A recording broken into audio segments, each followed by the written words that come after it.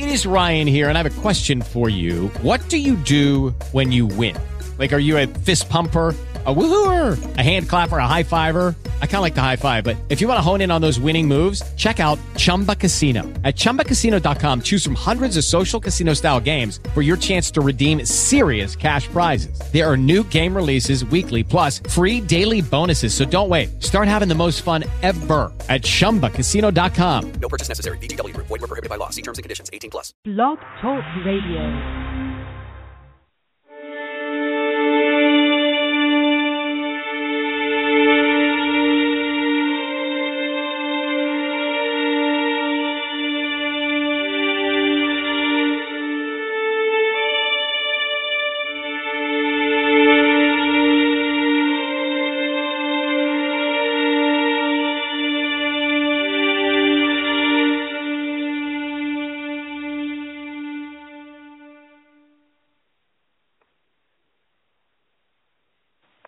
And now, where the paranormal meets the sacred, and all topics in between. Live from Los Angeles, California, welcome to the Paranormal and the Sacred Radio Show, with your host, Shaw McCain. Hey everybody, I'm your host, Shaw McCain. I'd like to welcome listeners to the Paranormal and the Sacred Radio Show.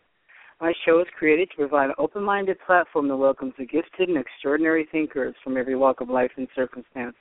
Please follow the Paranormal and the Sacred on Facebook for upcoming events and special speakers from around the world. And we are airing every Friday night, 6 p.m. Pacific Standard Time.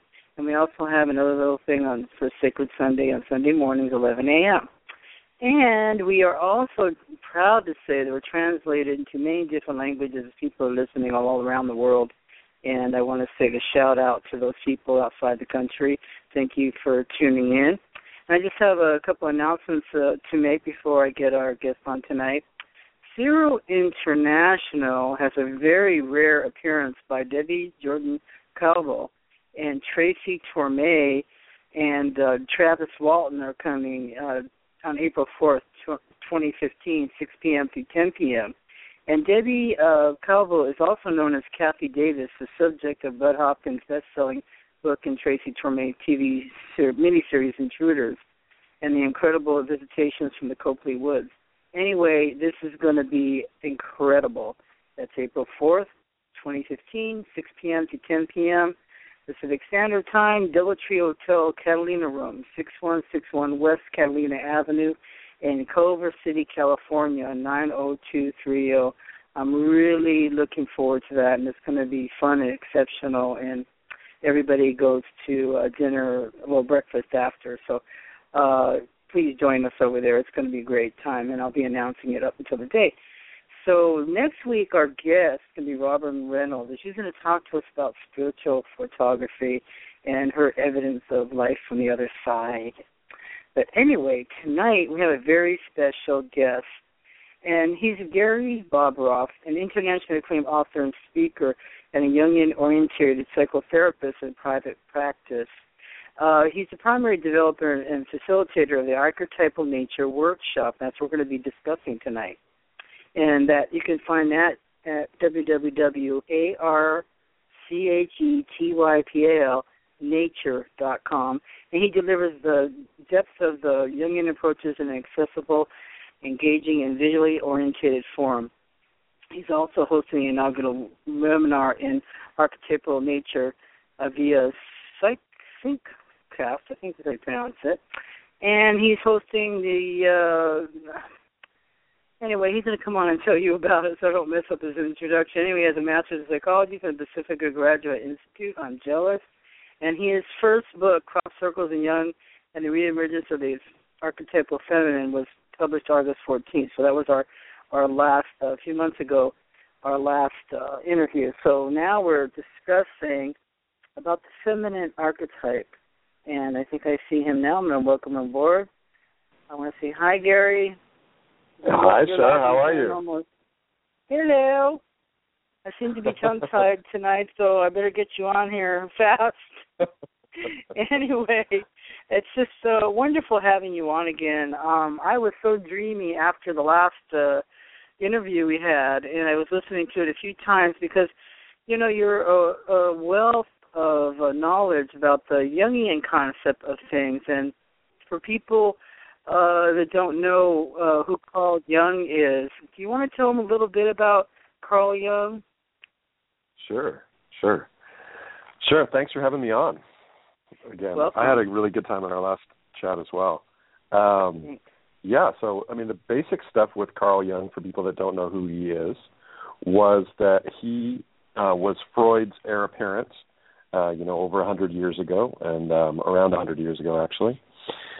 And they had a falling out, mostly to do with Freud's overemphasis on the idea that, all creativity and spirituality was repressed sexuality. And Jung didn't really buy that, and he really felt like there was a spiritual principle in nature as well, and that was the beginning of their, parting ways. But before then, he was, Freud's heir apparent, and then he branched out and started psychoanalytic psychology, and he had working with him as well a lot of women around him, and one of them was Toni Wolff, and she'll come into the discussion tonight because she's the real person behind the Archetypal Nature workshop, and that I do.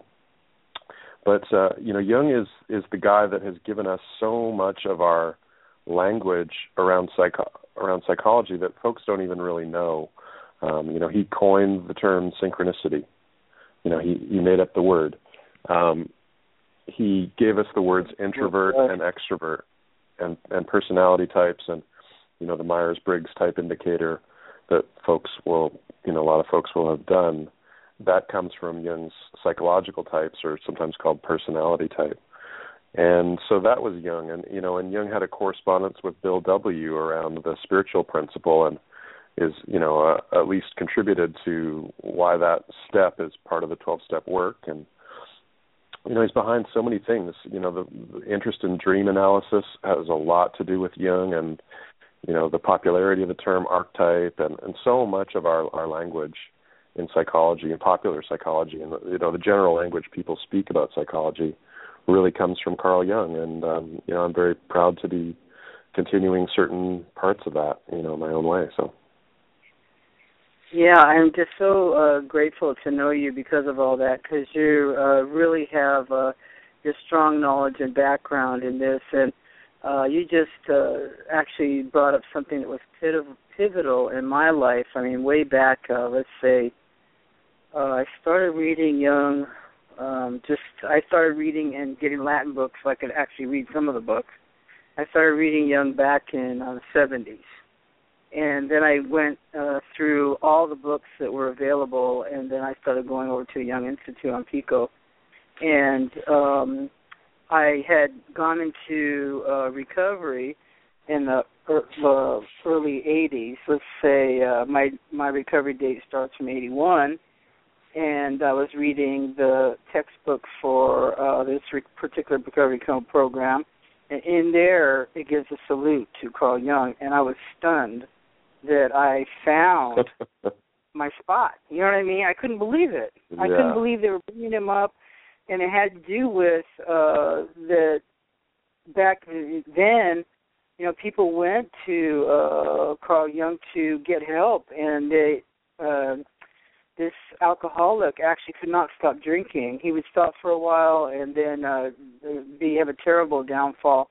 Anyway, he went back, and Carl Jung said to him, there is no hope for you. You're right. And the guy was so horrified and desperate, that he was shocked into actually getting into recovery. And that's how Carl Jung he did the tough love thing. And what happened is the guy did stay sober. And then he went back to Carl Jung sober, and Carl Jung said, I was hoping to instill this in you. You can't stop, this recovery. Anyway, how amazing and the legacy he's left behind. So why don't you tell us about your background and how did this all start?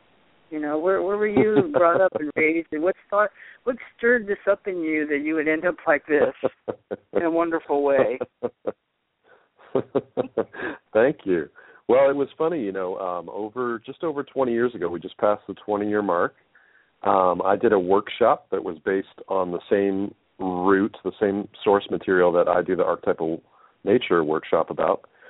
And at this workshop, I was fairly young, and I hadn't read Carl Jung. I hadn't read any psychology really, or studied psychology in university, and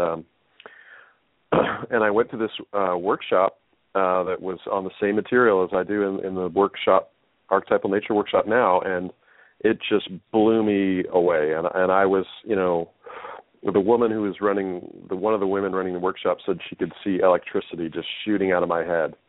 Because, I knew at this workshop right then that this is what I wanted to do for the rest of my life when I saw this material that I'm sharing now in the Archetypal Nature workshop. And, it really, I just got it. It all just clicked, and I was so interested in the way that there's these structures underneath our behavior and who we are that are unconscious, that we don't get until someone kind of reveals it to us, and then we totally get it, and we can't see the world the same way anymore. So it just completely fascinated me that there was these like a structure underneath everything about who we are that really speaks to so much of our values and our sense of identity and where that comes from. And so, for me, I was lit right then. And then after that, I started, continued my university studies and went on to Pacifica and, all that good stuff from there. But this was really the moment when, with this stuff, that I just knew that was the door for me, and I had to open it up, and I've been following it ever since. Well, the powers that be, pick a person to do this, and you are so articulate, and you have presented this in your way, and it's really very fascinating. And this topic to me is never dry. I mean, it's always forever alive and interesting, and I can't really get enough of it. And that would be my dream, just to go do art and then go hang out with the Jungians and then go back and do some writing and then do some sculpting and go do Jungian. I'd love to live like that. I really would. I have just for curiosity's sake, have you ever gone under the Jungian analysis? Have you ever turned yourself in? I have not. I've done, because I was doing, I did so much of that kind of work with, on my own and with my friends, and that's that's where I live. So when I've done my own therapy work, I tend to do more body-oriented, somatic psychology kind of work, really getting in touch with your body. And that's, for my own work, that really has been powerful, and that's, something I continue to pursue for myself. Oh, that's wonderful. Yeah, I did get analyzed over there. It was very interesting because what came out was the whole dream analysis and a lot of the artwork and stuff like that. And it was very encouraging, and it was really a beautiful thing, It's really quite different from a lot of other psychology. As a matter of fact, you're in private practice, aren't you? Yep. And where do you practice? I mostly work over the phone or Skype with folks, because I work with people all over the world, and so mostly I work on the phone, but I do at certain times, depending on where I am, I'm traveling to do different talks and whatnot, but I do have a small local practice as well, but mostly it's over the phone with folks all over the world. Wonderful. That's what I feel that's great about this electronic age, and the fact that we can do radio and then Skype and then phoning, and it doesn't we're not separated anymore, and where can people get a hold of you? I want them to write it down right away, because if people want to talk to somebody and get help from somebody that can really get you into this, I really highly recommend Mr. Bobroff. And how can they get a hold of you? Well, there's two different ways. They can reach me through the Archetypal Nature website, archetypalnature.com, and you can book with me or email me directly through there, and that's one way. And I do have another site for the practice, which is jungianonline.com, and Jungian Online, and that's there's a few different therapists that I work with that, and they can reach me that way as well. If they want to contact me directly via email, they can email me at archetypalnature archetypalnature@gmail.com. Okay, great. Thank you. So you just told us how you came in to do this work, and how do you want to describe this particular system, and where does it come from, and how it developed? Sure. Well, the system that I present in Archetypal Nature comes from Toni Wolff. Toni Wolff was Jung's mistress and really companion in developing Jungian psychology. There were a lot of women around Jung, including his wife, Emma Jung, who really, made major contributions to Jungian psychology. I really think of Jungian psychology as the psychology of Carl Jung and a whole lot of women who were really doing so much of that pioneering work with him. So what Toni noticed was that after they had done the psychological types, which is the introvert, extrovert, intuitive, sensate, all that stuff that's in the MBTI or personality type, after that was done and published, Toni observed that it still felt like a piece was missing, that something was not, they didn't have the whole sort of personality piece figured out. And she observed this series of polarities in the psyche that when she could give a name to it, it finally expressed that missing piece. So these poles, there's one pole that's personal and one that's impersonal. And on the impersonal one, there's two ends, and one of the ends is focused on personal one-on-one, and the other end is focused on personal in the group or collective sense. So these different poles or these different spots refer to how we find our identity and our deepest sense of satisfaction and fulfillment. So on the personal axis, there were folks that were really oriented towards the collective in their personal relationships. So these folks are interested in how do people fit into the group, how does, about society, about the family, about the team, the work team, the tribe, all those kind of collective ways that we're connected to people. And so if someone's living from that spot, and we, in the work we call that king and queen archetype. Sometimes it's called mother and father, but the names really don't matter. It's the sense of their libido, their energy, their unconscious energy flows into people, but in the collective sense. So you'll find a lot of teachers are coming from that archetype, and their energy flows into how is this kid fitting into the class, and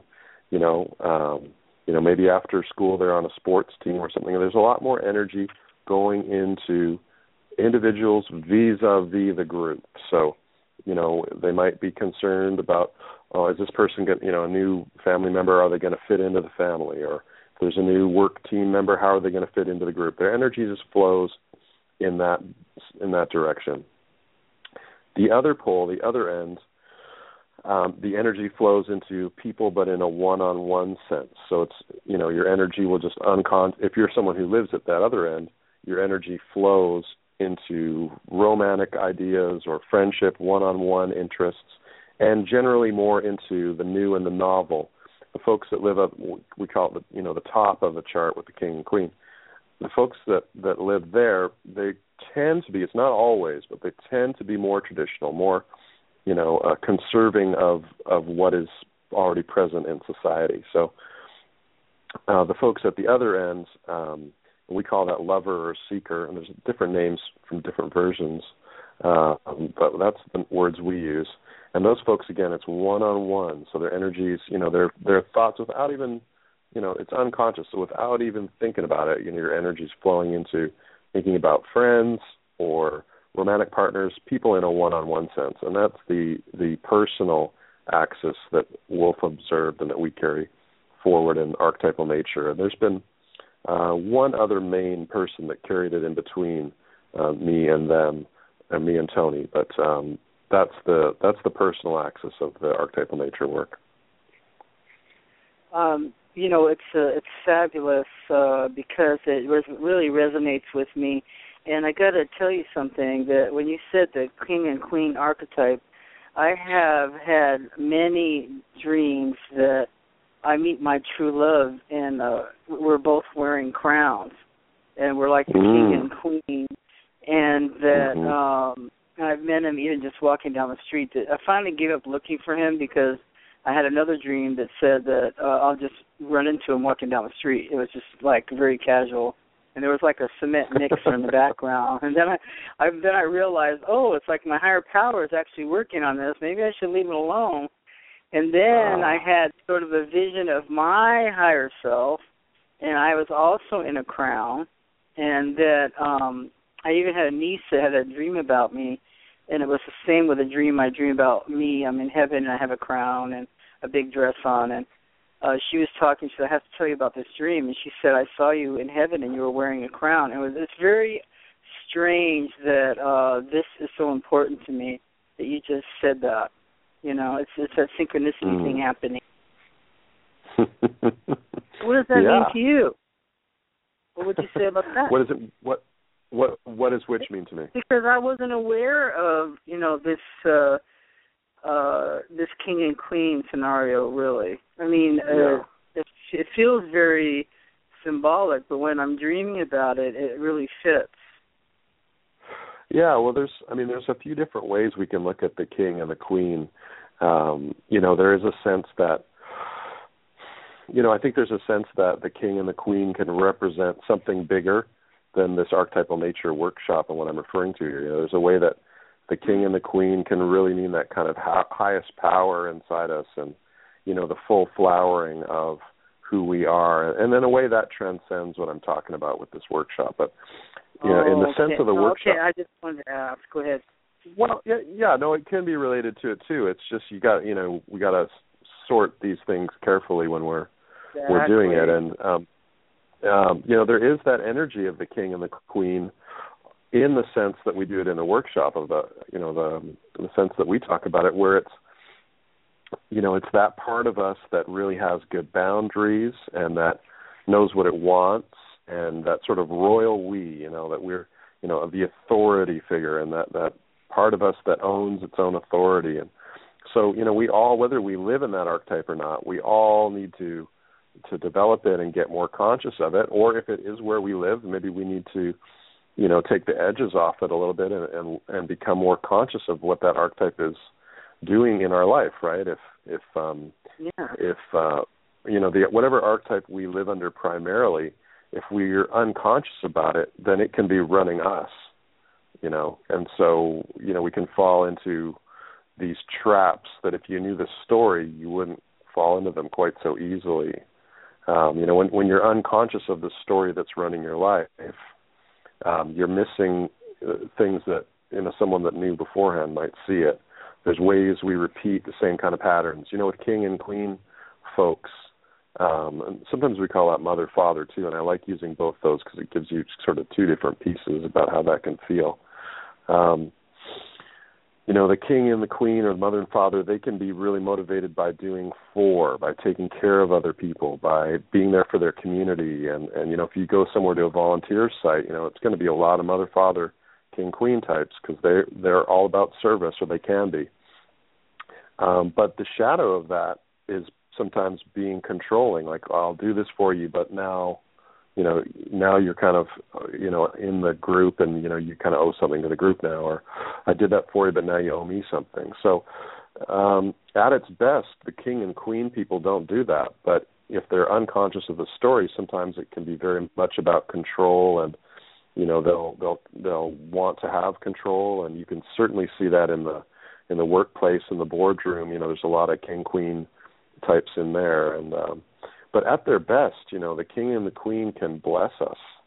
They can say, you know, Shar, it's so wonderful to have you in our community, and we're so grateful for what you bring to us every week, and you know, the thing that you do is so unique and so powerful, and we're so grateful for it. And you know, anytime, you know, you need anything, you know, we're here for you. And you know, they can give you that blessing speech, and it feels so good. And you know, some of us will live our whole lives and not get that speech, but boy, when it comes along, it sure feels good. Yeah, it sure does, because I hear some stuff that I know if I wasn't doing what I do in my life, that I would never hear this kind of thing, because people tell me on the side, and it's just brings tears to my eyes thinking about it. It's pretty incredible. And you're right about the dark side of it all. You know what I mean? You really are. It's like there is a thing with the royalty in the sense of ownership of it all too. So, okay. Mm-hmm. So yeah, and none of this is too stereotypical. You'll see. I know friends of mine that are, what you might call a hippie type, but they're underneath that. There's a father or king there, and they're, they might be the glue of the group, or they might be the, kind of the leader figure of at the table kind of thing. But none of this is too cartoony. You got to really look beyond the the initial description and get past it, because everybody's somewhere on this chart, and when you start to see it, you can really forgive people and embrace who they are, and instead of expecting them to want the same things you do, you can give them what they really want, and maybe give them a little direction and help in asking for what you want if it's different, if you're coming from a different archetypal place. Well, that sounds very healthy. You know what I mean? It's like a give and take, and you're not so scared, but you have to protect yours all the time. You know what I mean? Yeah. And you actually get more generous, and that's a wonderful way to talk about it, really. Do you identify with a certain archetype yourself? Oh yeah, absolutely. On the personal end, on the personal axis, I'm at the bottom, and that's the folks that are focused on individual, one-on-one, the seeker, lover-seeker type, and that's just that's who I am, and that's where my energy flows. I'm more focused on my friendships and lovers and the one-on-one people in my life that I really care about, and a little less energy on the group stuff. But that's where my shadow is on the other side, and with the king, and that's where I've got to pick up and learn some things from the other side of the circle. And then the other axis goes east-west, kind of 9 o'clock, 3 o'clock across the clock there, the horizontal axis. And on the one side of that, on the western portion, we put the warrior and the Amazon there. And on the eastern portion, the right-hand side, we put the magician and the mediatrix there. And mediatrix will be familiar to your listeners. That's the mediumistic woman, the woman who knows through the unconscious, the medium, the woman who knows without knowing why she knows. And, a lot of women will identify more clearly with the sage or the mediatrix, or the sage or the magician, the person who is finding identity through knowledge and comprehension and clarity and rationality. But some of your listeners, I'm sure, particularly for your audience, a lot of women will be living the mediatrix life, that they know things without knowing through the unconscious. And, if that's going on for you and you don't have a container for it, you don't have a way to place it, it can be very frightening for people. We live in a very rationalistic society, as you know.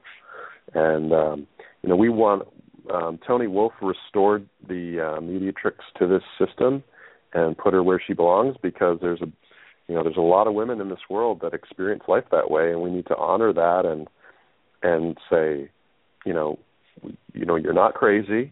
That's part of reality, is that this goes on for people, and here's things you can look for your shadow, and here's things you can look for your strengths, and all that. So that's a big part of this work, is saying that, hey, this is a reality, and in every culture before, the modern West had a place for that woman.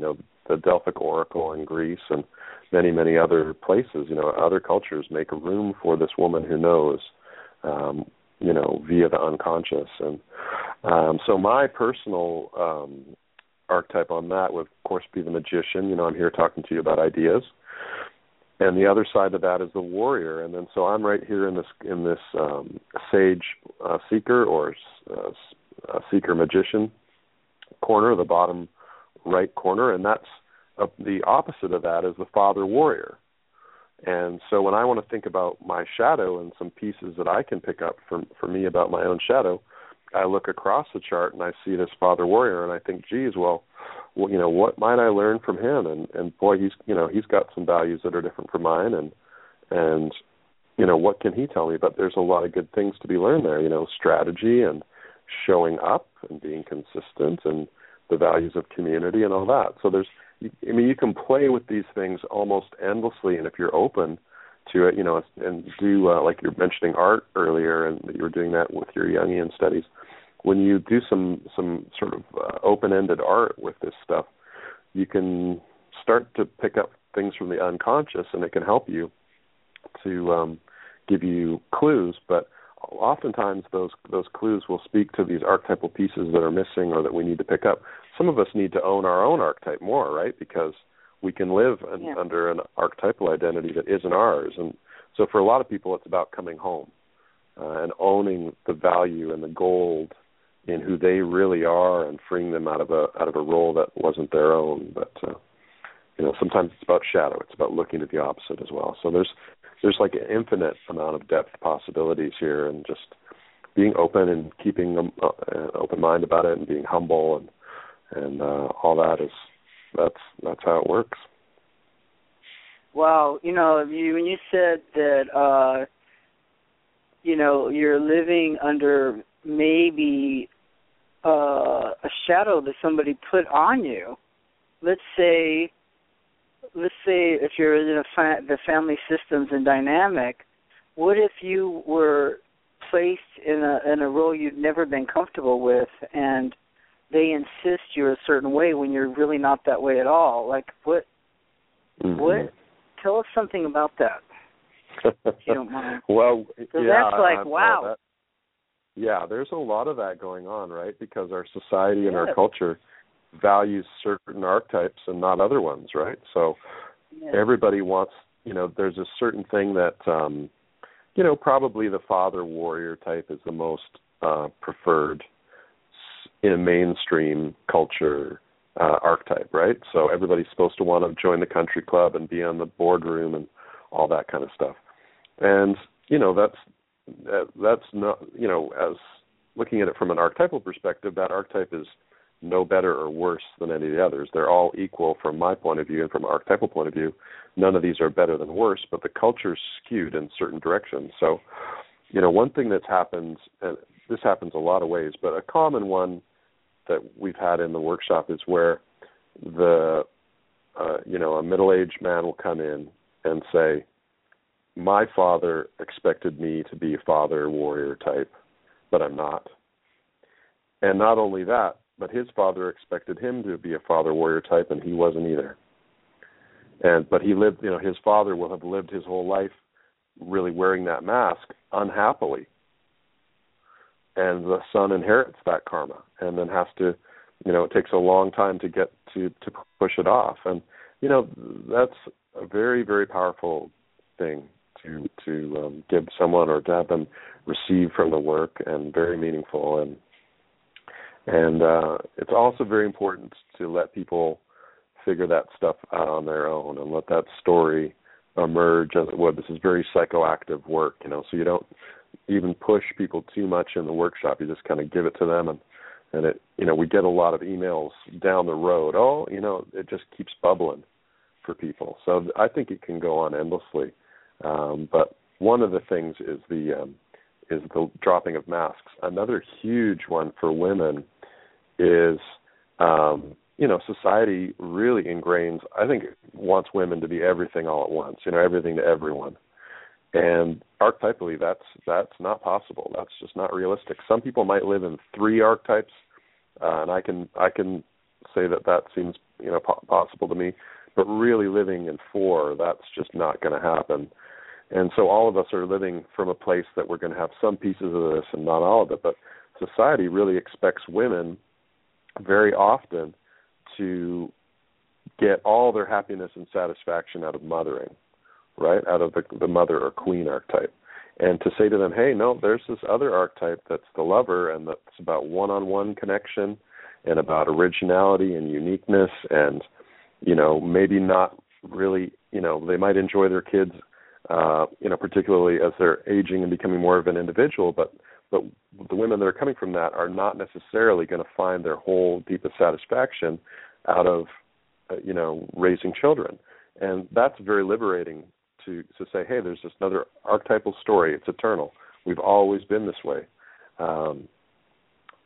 That isn't that type, and that one's not better than the other, that these are just differences. And I think it's liberating for women to have these other stories be given the place, a place of honor, and be shown the fact that these archetypal differences are built into nature, and they're everywhere, and they've been in every culture. And we give examples in the workshop of this role around the world in different places and times, and we know it's just a part of who we are, and you can drop some shame then and say, well, I'm this way and I'm not that way, and that's okay. And again, I just think it's a real nice thing to be able to share with people. Yes, it is. It's the encouragement and the encouragement to just be yourself. And what you were talking about, it can be scary if you're launched into this stuff too fast, because people can get lost if they've had a very difficult upbringing in this area. It's almost like, to me, sometimes some of this is a little bit of a luxury. You know what I mean? That it takes a brave soul to actually jump into this. You know what I mean? Mm-hmm. Yeah.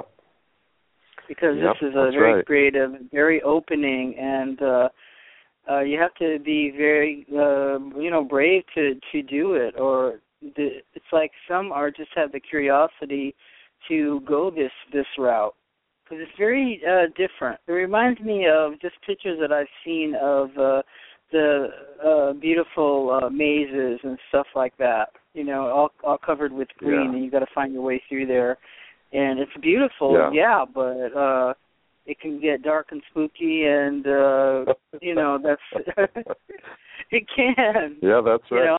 That's right. Well, it's funny, Shar. You're really hitting on something there, because one of the best teachers with this work, although he does it in a different way than I do, is Robert L. Moore, who's a great Jungian from Chicago, Jungian analyst, and he wrote the wonderful King, Warrior, Magician, Lover series, which I really respect, and his depth of knowledge on this system is very, tremendous, and I have a lot of respect. I have, one or two theoretical differences about how we view people's development around it, but basically he's someone that I really, just enjoy so much what he has to say, and he spent a lifetime looking at this stuff, so I really get a lot out of listening to his work and reading his work. But one of the points that he loves to make about this system is that it's four-sidedness. There's a way that the psyche has these four sides, like a maze or a temple, or these other kind of traditional religious buildings that are four-squared or eightfold. That there was a big part of the psyche, and Jung wrote a lot about this, about quaternio and in alchemy, and these four-sided things that we see there in alchemy. And there is something to the psyche that it likes this four-sidedness, and here we have these four archetypes that really speak to so much of human nature. And I think the idea of the maze there really does speak so much to this. So I think you're picking up on something. I am. I know it because I can feel it. Anyway, so you're talking about Robert L. Moore, and you also talk about Carolyn Myss. Am I pronouncing it? Then Carol Pearson. Did you want to discuss them about their books? Well, yeah, I'm a little bit more familiar with Carol Pearson's book, which I've read. I haven't actually read Caroline Myss's book on archetypes, but Carol Pearson's I have, and again, it's somewhat similar to the difference that not exactly. Those two books, Carol Pearson and Myss, are really just talking about archetypes, and they have nothing to do with Tony Wolf's work. And there are archetypal systems, and Pearson's is one, where, she sort of talks about you do your magician phase, and then your warrior phase, and this phase, and the next phase. And, in my experience, I don't see that. I see people that live their life, in one or two archetypes, and a lot of their difficulties and trouble and shadow might come from the shadow of those two archetypes, which is often related to the archetype across the wheel. So, as I said, I'm a seeker sage. The father warrior is going to tell me about not only my shadow, but how to how to deal with my shadow, pieces I need to pick up to become a more whole, a more fully realized human being. And, you know, Carl Jung was the same archetypes as me. He was a seeker and a sage, and he didn't magically transform into a king. You know, he didn't have a warrior phase. You know, he was who he was throughout his life. And when you listen to interviews of people talking about him, they say he was a brother type.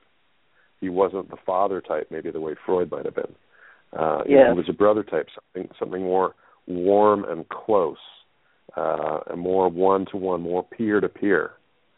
You know, the person you want to have a drink with at the end of the night and, you know, tell some stories and, you know, bond on a real, you know, intimate one-on-one level. And so he didn't mature and flower into this other archetype. And I think, you know, when you say that someone's going to do this stage and then that stage and then that stage, to me that's, you know, this stuff can be very confusing.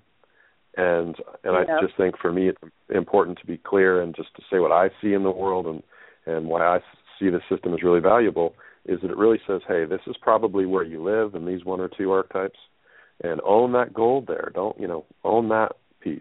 You know, really learn the good parts about that archetype for you, and then also learn the shadow. And if you expect yourself to be everything, man, that's a tall order, you know. Well, it's not going to happen, like you said. Yeah, it's not realistic, right, exactly. and you're gonna lose because you're gonna, instead of getting deep and getting your needs met, you're gonna be superficial and just getting, you know, all the surface of whatever you can spread yourself out so thin on the surface, right? Rather than digging in and getting some healthy stuff for yourself. Right. Yeah, you're going to pretend to be something you're not potentially. Oh, yeah. That's sure not going to help you as we get older and age, and you have to learn to accept yourself, you know, as you are. And if you've been faking it this whole time, how are you ever going to get your needs met? That's what my theory is. Keep faking, pretending to be something you're not, and you're never going to get your needs met, and you're going to be mad at everybody because they don't seem to ever give you what you want or what you need. That's right. That's right. Yeah. Well, and that's one of the best. That's for me, one of the best things about this whole system is that, you know, everyone thinks that everyone else wants the same things they do, and they don't. You know, everyone around this wheel, you know, it's really a wheel because you go, you know, from warrior around to seeker, lover to magician, mediatrix, and king, queen, and that's a circle, you know, and everyone's on the outside of the circle somewhere. And so, you know, what I want for my archetypal place is very different than what a father warrior wants. You know, the father or king, you know, he's not as interested in that one-on-one intimate chat that you might want to have if you're the opposite archetype. What he wants is he wants the whole family there for Christmas dinner with their spouses and children, and he wants to see that the whole tribe is happy, together, healthy, and whole, you know. And one is not better or worse than the other, but we can learn through this work to stop projecting our values and what we want on everybody else, because everybody does not want the same things we want. You know, some people, you know, the warrior certainly wants different things than the magician wants. You know, these are, you know, some people really like competition. You know, other people hate it. You know, so the system really allows you to say, oh, I see why that person's that way, and now I can give them what they want. And, you know, if I need something from them that's maybe not the thing they want to give, then I can kind of help ask them more clearly for that, or, you know, try and get my needs met in a different way. So it really allows you to be less judgmental of other people and project your own imaginations onto them a little less, and really see them more clearly for who they are, and maybe help them see you a little more clearly too. Oh boy, that's a wonderful, you know, gift to give back and forth, and I think that's when you really can help somebody. If you really see somebody, you know, that's where a profound healing could come, you know, because I know that because I'm a counselor, so I don't spring any of this on anybody. You know what I mean? I don't do any of that kind of things. I don't want to scare anybody. But anyway, but when it does happen and that you see somebody and then a certain way you allow them to know that you see them, sometimes it's a great comfort to them. Well, so I've even had people say, well, finally somebody saw me. Somebody knows what I'm talking about, you know. Mm-hmm. It's a healing thing because you think you have so much control superficially about what people see about you, but you really don't. If you observe, you know, and you care, you know, you're going to find out what makes people tick or what's underneath it, you know. So I was just curious, did you ever read anything by Robert A. Johnson? He wrote He and She. Oh, yeah, of course. Like that. Yeah, I've read most of his books, if not all. You know, love him. He's great. He's still rocking down in La Jolla there. Wow, I didn't know that. Oh, I love La Jolla. But anyway, yeah, and I also love Cambria. It turns out Carl Jung was up, and he took groups up north and on the California on the seashore. So it's almost like, you know, you gravitate towards it. And so those are some of the books that I also read on top of everything by Carl Jung. I did the Robert A. Johnson thing, and you're right up there with their stuff, really, because your book is just that interesting. Thank you so much. And it's full, and it's I love your beautiful descriptions, and you know, so I advise anybody to get his book. It's called Crop Circles, Jung and the Reemergence of the Archetypal Feminine, and it's very not only beautiful cover, it's you know, each chapter is rich with imagery and answers to the questions and a lot of great information. You really did good. How long did it take you to write this? Thank you so much. A long time, years. I know. That book was I put a lot of work into that book. You know, I did that as a master's thesis at Pacifica, and then spent years rewriting it and making it a lot better, and a lot of years, at least 3 or 4 years as my main thing that I was doing was writing that book, yeah. What was the response to your thesis? What did they say? What did your professors say? Oh, they liked it. You know, they were interested. You know, I was very lucky to have Lionel Corbett, who, you know, the Jungian community in California certainly will know, and probably most of the states would know Lionel Corbett. And he was, you know, he's English, so he's open and interested in crop circles, and he's an open-minded guy, and he's had a lot of, you know, heavy experiences and out there experiences of his own, and working with clients. I'm sure he's, you know, he's open to the unusual or the, you know, the non-traditional, you know, non-rational point of view, and he liked it, and I was very lucky to have him. We kind of had to ask for special permission to work together, and it worked out, and we're very happy, and it's in the bookstore at Pacifica now, and I'm proud of that. And you know, the community is really open to it, and you know, there's a professor there now that teaches some stuff on crop circles, and there's more than one student apparently that's writing their dissertations or master's thesis on crop circles as well. So I, you know, was a little bit ahead of the curve there, and I'm proud to have done that work, and I feel really good about it. You know, I think that phenomenon really points to how much we miss the archetypal feminine in our culture, and Jung really felt that was the biggest problem in our culture, is that we were missing the feminine, and we had lost, you know, mystery and soul and emotion and feeling and the miracle of life. You know, that's the connection there to, you know, to grain and crop, is that, you know, it speaks to the miracle of life that we've lost, and that's, you know, contributes so much to the problems we're having as a society. So, you know, I just think it's a really magical, mysterious phenomenon, and it's wonderful that we are being visited by it. Oh, you have a beautiful poem. Well, it's a poem, and it's on page 73 of your book, and I really love it, and it speaks to some deeper mystery and beauty and forgiveness, like you were talking about. It says, "I dreamt last night, oh marvelous error, that there were honeybees in my heart, and making honey out of my old failures," by Antonio Machado. I just thought how beautiful that you even put that in there. It's just a gorgeous thing.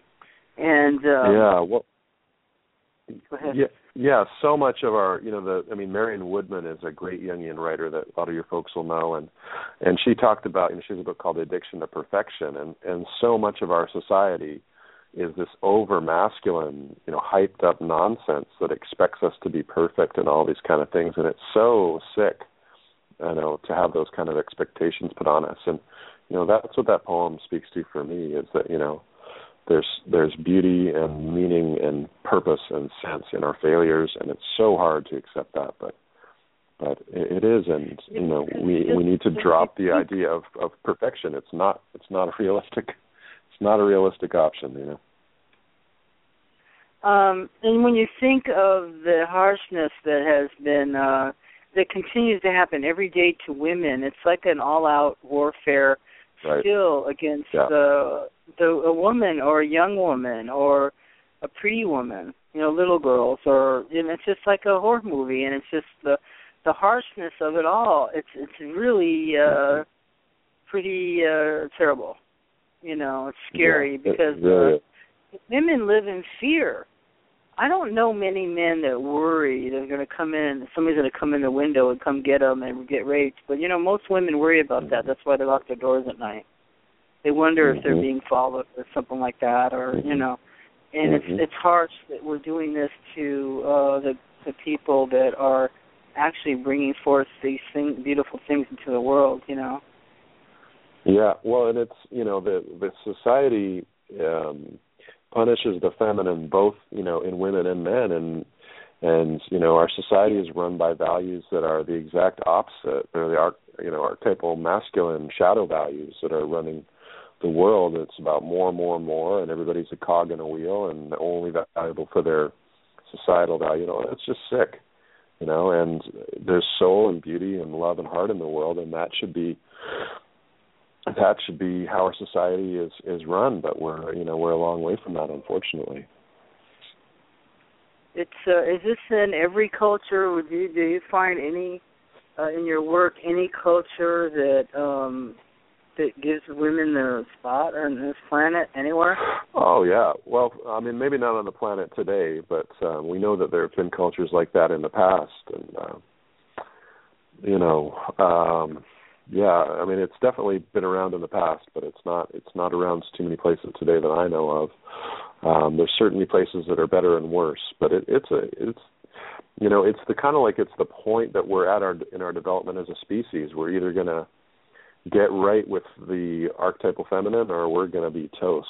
So, I mean, it speaks to the earth too. It's the way we take it for granted. Like a mother, we take it for granted, and we have to break through this phase and learn to have a different relationship to the world, or there's not going to be a continuation for this species. So, we're at a real serious point, with that work. And, Andrew Harvey is a great mystic and teacher, and he's a friend of mine and speaks a lot about that. And I think, we have to bring some emotion to our engagement with the world and feel our anger and our grief about what's gone on to the planet and goes on to women, and try and get right for future generations as best we can.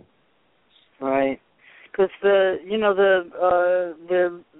very small people that I meet, because a lot of people bring their kids in with them, and the little girls, they seem to do pretty well, and then at age, let's say 10, they then become self-conscious and nervous and worried about stuff, and their little hearts get broken at that point. It seems like to me, so and I'm still seeing the same kind of thing. But then on the other hand, I'm seeing this empowering thing where the kids are actually dressing just like they want. They're actually switching. They're dressing down, or they're wearing boy clothes if they want, or it is not accepted at all for the boys to wear girl clothes. But I'm seeing some little young people that are pretty young and in school, and they're choosing to wear boy clothes.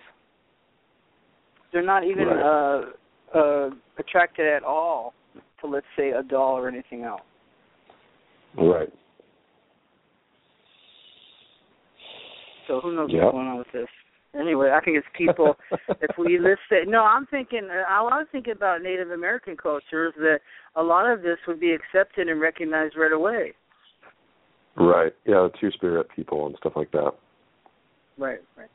Okay, so how does your work help people in their relationships?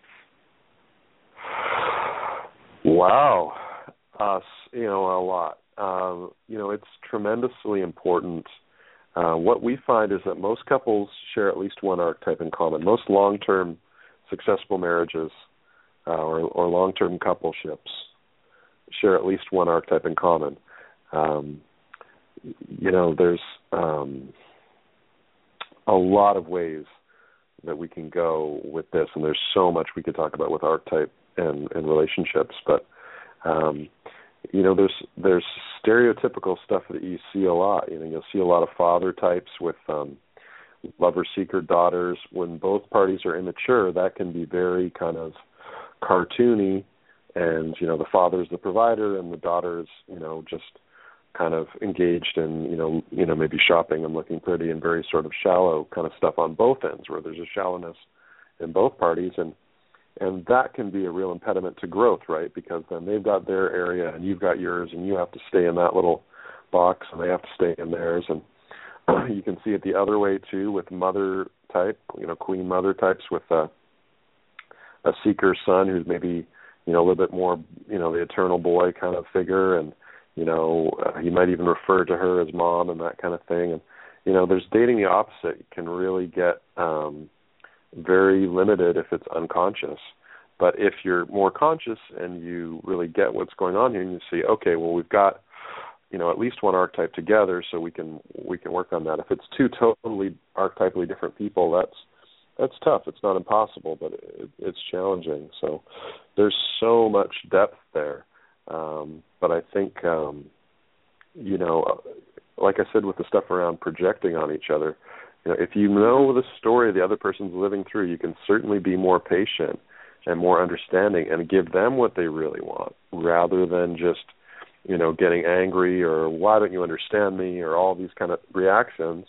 When people are opposite, it can be, there can be an attraction there for sure. There's definitely, people do tend to be attracted to their opposite sex, opposite archetype. That's, one of the most interesting things that isn't commonly known is that our inner figure, our anima in men or our animus in women, our inner feminine or masculine figure inside of us, people don't know that it tends to be opposite personality type and opposite archetype, especially when we're young.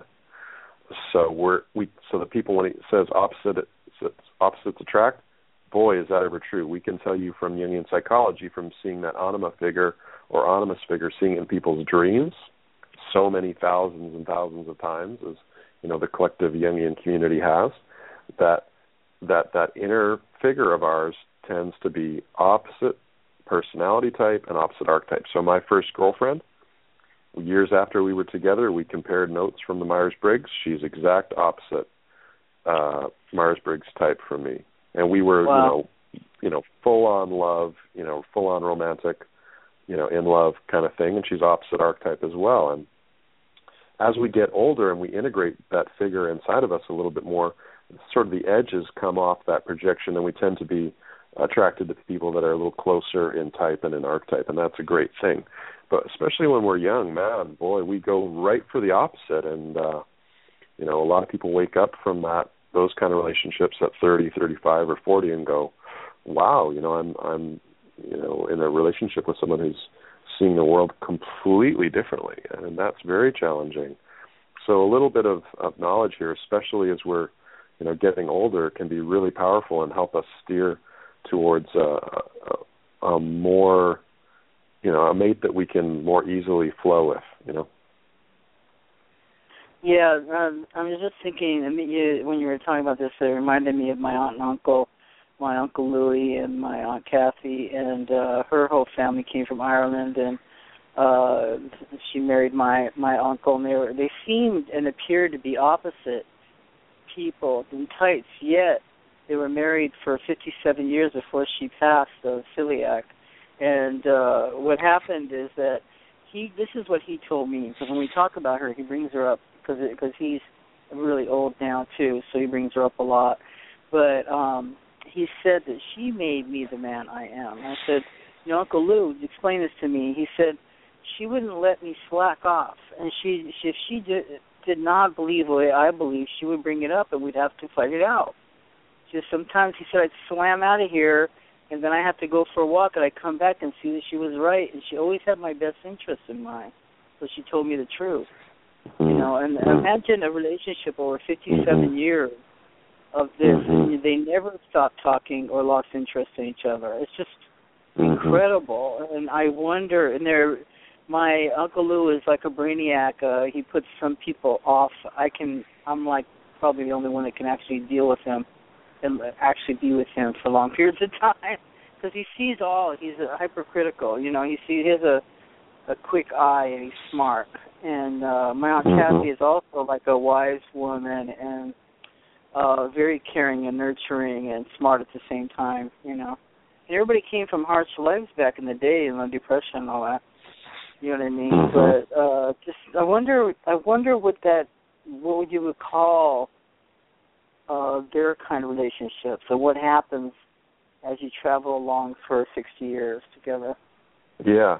Well, one of the great things, and one of the things that comes to mind for me is if we do marry young and we do happen to fall in for our exact opposite type, that, you know, there is a tremendous power in the anima, in men and in the animus in women. And, you know, I can speak as a man that when my anima is activated, you might be dating your opposite, or you might be, you know, with somebody who's maybe not exactly the same type as you, but it's very enlivening, and it will keep, you will see that person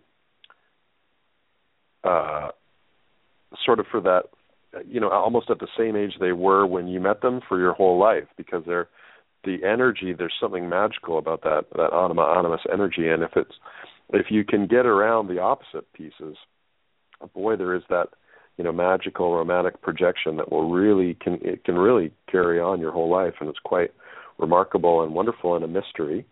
And you know, so, you know, maybe that's that energy. They, you know, if they were opposites and if the anima and animus were getting projected, maybe that's that engagement, that energy, that magic between them is, you know, what kept them going for all that time, and kept them interested in each other, and kept them talking, you know. Yeah. And she cared even to the last, you know, that last thing that she said to him. She said to him as she was passing, and the last thing she said to him is, "Are you the man you always wanted to be?" And he said, "Yes, because of you." Oh. I know. Wow. She helped him go there. And they are some rude people, Scottish people in my family. They're blunt, they're rude, they come off like sandpaper. You know what I mean? Then the other side is the Greek side, you know, all loving and mishmash and casting evil spells and all, whatever. But anyway, you know, for my uncle to allow himself to go that deep, you know, I have to admire him, you know, because he can be pretty gruff and scares people off. But her, she couldn't get scared off. She just went toe-to-toe and just dealt with it, and it turns out to be, you know, such a beautiful thing, you know.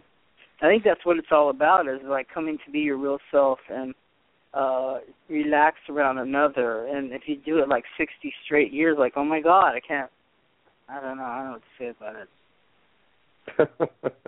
Yeah, that's a wow. That's a beautiful story, though. Thank you.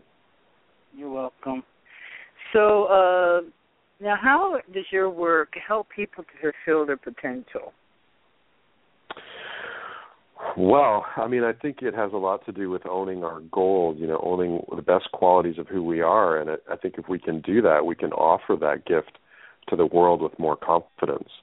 You know, if we can own who we are, then we can do the thing that we're meant to be doing on the planet a little more easily. And, you know, if we don't understand our own archetypal nature, we may not know what it is that we're supposed to give to the world. So, I mean, I think it really doesn't get much more important than that in terms of your own, you know, developing your potential.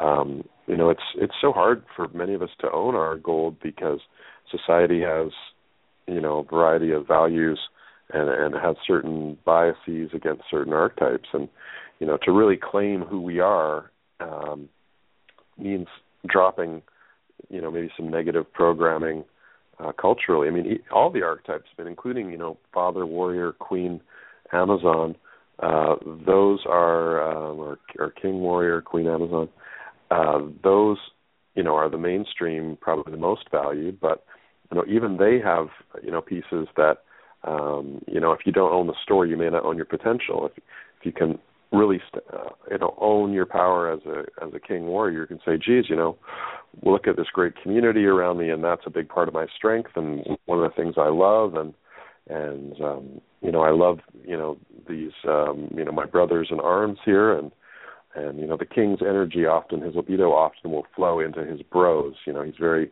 if you look on the wall of a father warrior type or king warrior type, you're going to see pictures him with his buddies on the fishing trip and on this, on the bowling team or whatever it is, the different things that he's off doing with his bros. So you can understand, that's who I am. That's my strength. And now I'm going to go and start a business and, and be a part of the community and all that. So, there's all these different ways, all these different stories and ways that we can be, but to own it, that's something special. And to see that there's that our story is, an eternal story, I think is one of the things that can really help us to own it too, and see the magic and beauty in all of these that comes in so many different ways. Yes, it does. It's this is like a lifelong pursuit. I think that you even get in there stronger, like as you age. Other things happen. I think you then allow yourself to let go of some of these expectations of others, and you can delve into the deep more as you get older. I think that's the way Carl Jung felt about it also. Yeah. Yep. Okay. Yeah, I mean, for a lot of us, there's crises at midlife, around the archetypal stuff. And it takes so many different forms, but it tends to come up around midlife. Yeah. That's what I was talking about. So, let's see. Now we're getting an echo. How does this, because you talked about the anima and anima, so can you explain to our listeners what those terms mean? Yeah, the anima and animus is just our inner feminine and our inner masculine, so our inner, our unrecognized inner other, and those will have to do with, in men, it'll have to do with his feeling nature very often, or how he feels about women. The animus in women will have to do more with how they feel about men and the inner masculine inside of them. Sometimes they use the phrase animus possessed woman to refer to someone who's maybe more masculine or, bitchy, all that kind of drama stuff. And in men, anima possessed man can be too feeling and all that. So it's our inner feminine and masculine, and it's our, a big part of our work here is to make friends with that inner figure and listen to what it's trying to tell us. Well, and it could can you have give a lot us of an different forms. Okay, could you give us an example of like the reconciliation of the scenario? Do you remember a story that you could explain this to us or illustrate some of these explain concepts? The anima and the animus in the story? Or the shadow work, either one, yeah. Well, oh man, I don't know if I have a story for anima or animus off the top of my head. Okay. Let's see. Well, I mean, it's, as I said before, it very much has to do with who we fall in love with. And, we tend to have a certain figure in our life that will, represent that certain kind of person, whoever you're attracted to, that particular type. Usually it'll have to do something with how they look. Certainly for men. Sometimes with women, with the animus, it can be sort of how they talk or what they do, that kind of thing, or their ideas. But that is the key that turns our fall in love thing on. are those qualities, and that's to be understood as a projection of our own inner figure, of our own inner beauty, of our soul. Jung talked about the anima and the animus as the kind of bridge figure between us and our soul.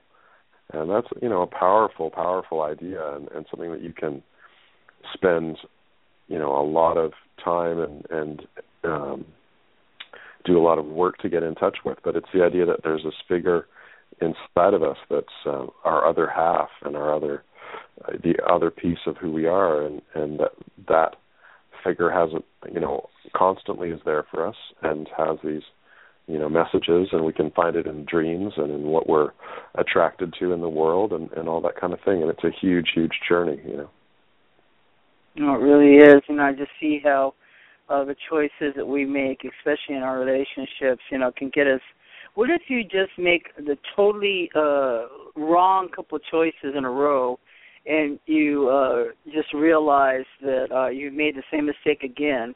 You see it really clearly. What are you telling yourself? What's showing there? Let's say you had to call the police on the last two boyfriends you were with. Let's say that. Well, that's a long story, Well, give us a short version. Wow, it's I'd really have to know more about it, Shar. No, I'm not talking. What if you inspired stalking-like behavior in others, and then you had to call the police on your last two boyfriends? So what does this all mean? It has nothing to do with me at all, I don't think. Okay, yes it does. Yeah. No, it doesn't. Okay, well, I think that, it depends on, there's a lot, that's something you really want to, be careful when you speculate about what's going on for certain people in their lives and all that. But, stalking's not a friendly experience, and I would imagine that's not something you enjoyed very much. What? That's true. That's true, but what if... I don't think that was my point. I think my point was what shadow person in me is looking for the shadow on the outside. What is it? Well, I think let me talk about it in general and not to do with you. Okay. But, right. in general, I think folks that have an experience of dating people who are maybe unstable or something like that, I think there's a certain amount of, you have to be very careful with how you interpret something like that and how you draw the meaning from it, because I think it's multi-sided. I think on the one hand, you've got to look for, what's the lesson for you in terms of how do you make healthier choices? How do you maintain your healthy boundaries? Where do you draw the line and say, no, this is not someone who's healthy for me to be with? And on the other hand, you probably have to own at least a small measure of that kind of quality inside yourself and say, what is that small part of me that is a little, unstable, or whatever the particular quality is as well. And all of us, have different pieces, and we have a certain shadow and all that. So, and we're all here to do some work, and so, I think it's good to look at both sides of the coin. What do I have to be more, in a positive sense? What do I need to do, and what's the healthy choice for me to make here? Other side, recognize your inner what's stalker. The shadow? You're right, exactly. There you go. I couldn't help it because I think we're working. This is what I believe. We're always working something out. There's always something. Maybe you don't feel nobody wants you. Okay, now all of a sudden they want you. All right. You know what I mean? Yeah. It's like almost like wish fulfillment, and that you got to watch what you ask for, because you can get more than you can handle. And then that's what makes you step back and take a look at yourself and get stable, because you're realizing people want and want and want. They want. Mm-hmm. And sometimes it's you, but it could be something they think you are, or something. Mm-hmm. I don't know. Whatever the weirdness of it all is, it's a good time to step back, as quickly as possible. But anyway, yes, it is. And call the police. Yeah, that's all I have to say. This stuff That's happens right. in real life. That's right. That's one of the lessons, too, is, a lot of us have to learn to take care of ourselves and say no and draw healthy boundaries. Exactly. That's what it's all about.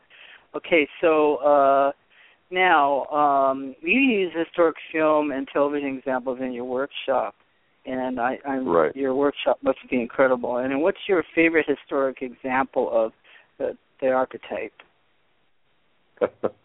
Well, one that I use in the workshop that I really think just always blows people away is, there's this great footage, and it's on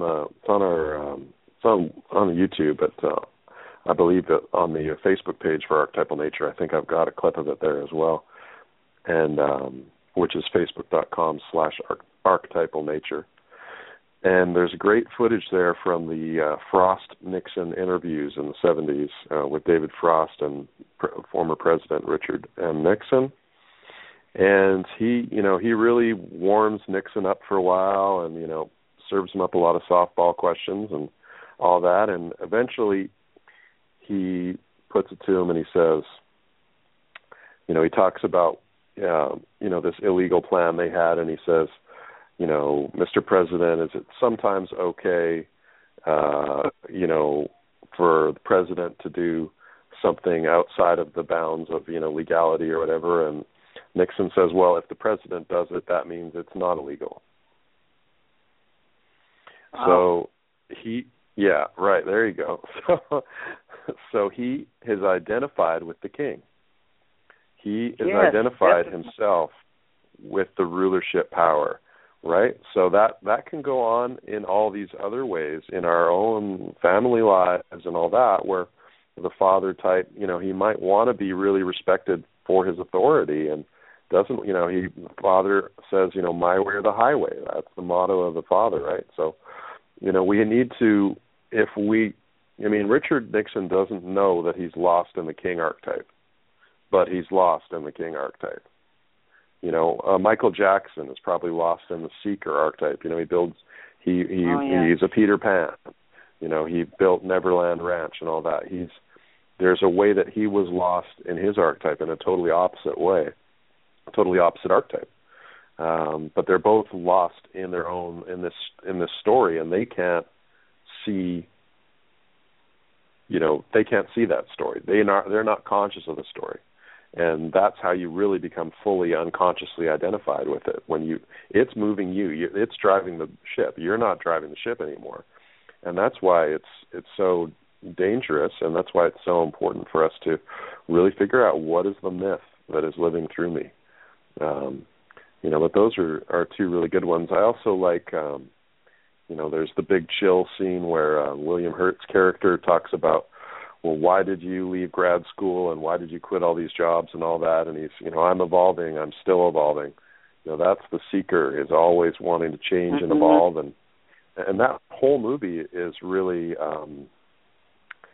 about the tension between belonging of the king and the queen and the father, mother, and the freedom from belonging that really the 60s generation is all about, with, it's like It's a Wonderful Life versus Jack Kerouac's On the Road.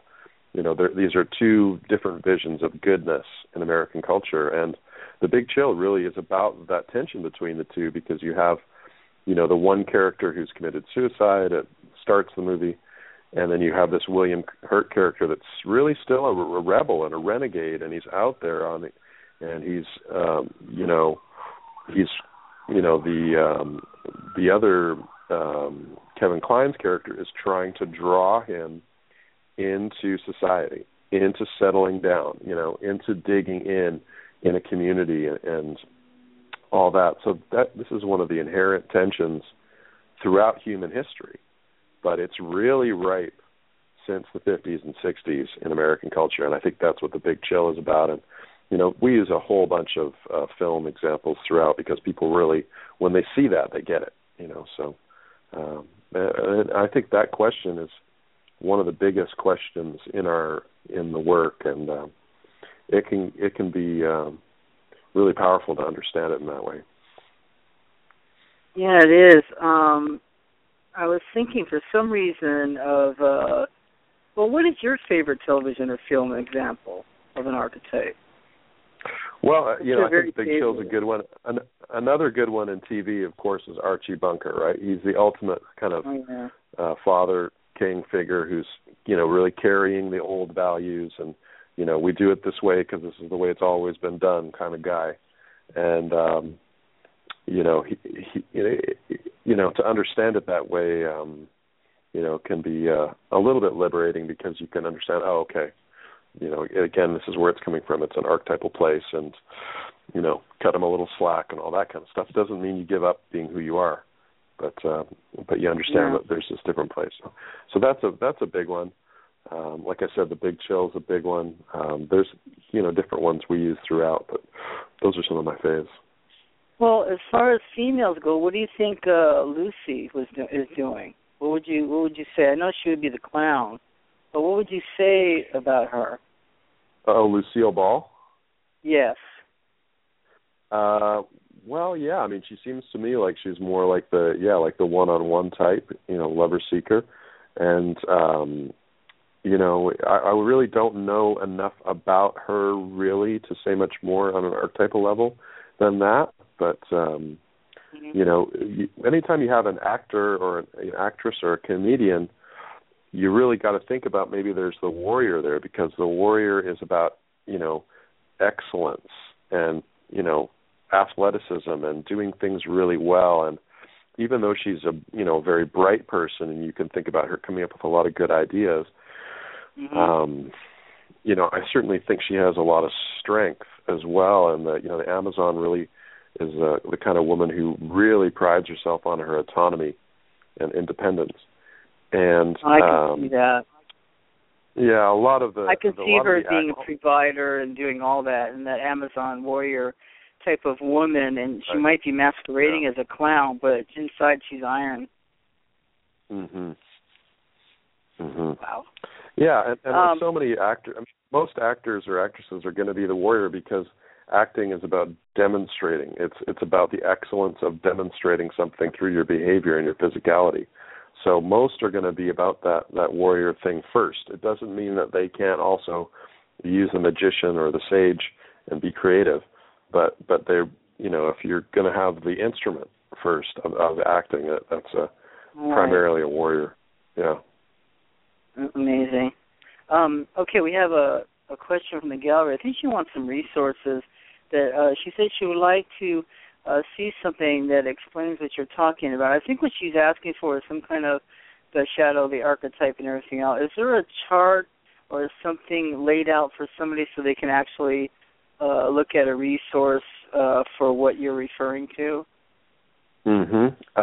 Yeah, let me just think about that, where they could see one.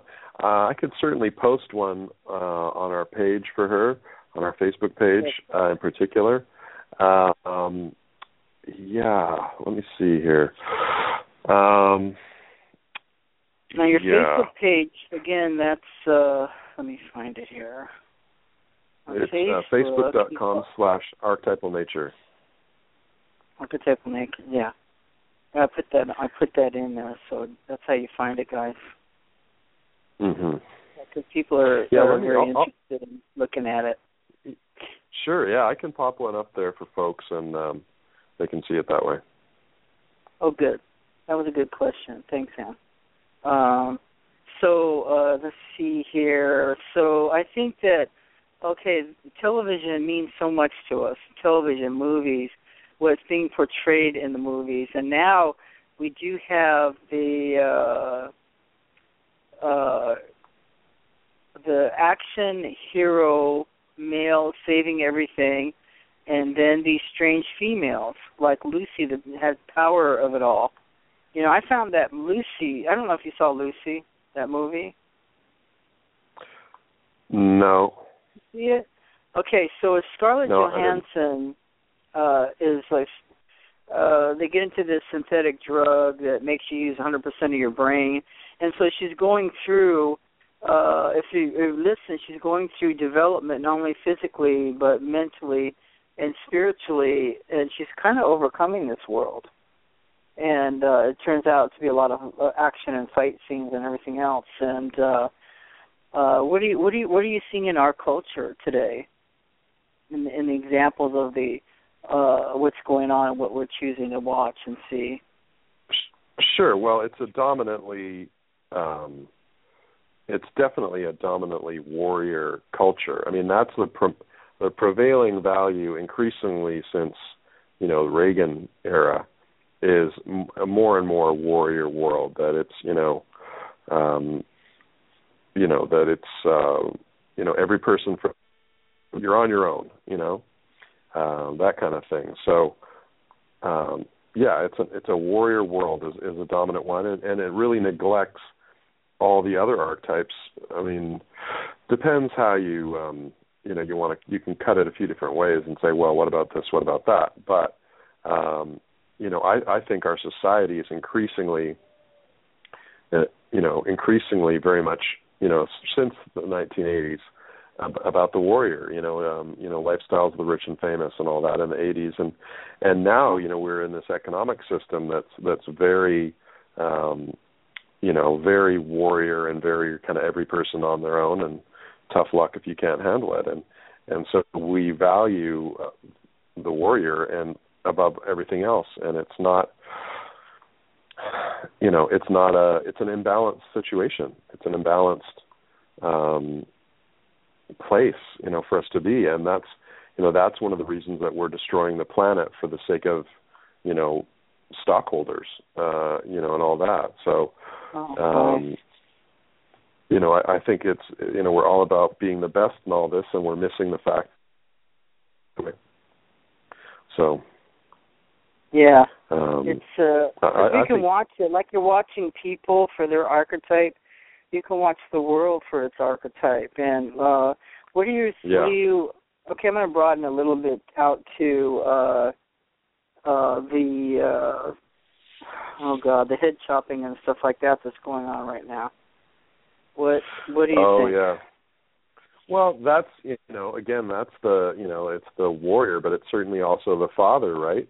We live in this world that is that is ever changing, and all these cultures are bumping up against each other, and it's the most difficult for the old traditional patriarchal systems that would be archetypally understood as king and father, and those are the groups that want to, that in their worst form, in their most immature form, the king or father does not want to surrender their power, and they believe that their way is right and the old way is right, and that all this new stuff is, bad and a threat, and they'll project their shadow on it, and that's the devil over there, and all this kind of stuff, and it's a very, very old, very psychologically immature place, and those people, when you take people that are living from that point of view, and you rub them up against a society that's so complicated and so many moving parts and so fragmented today and so many different opinions about what's right,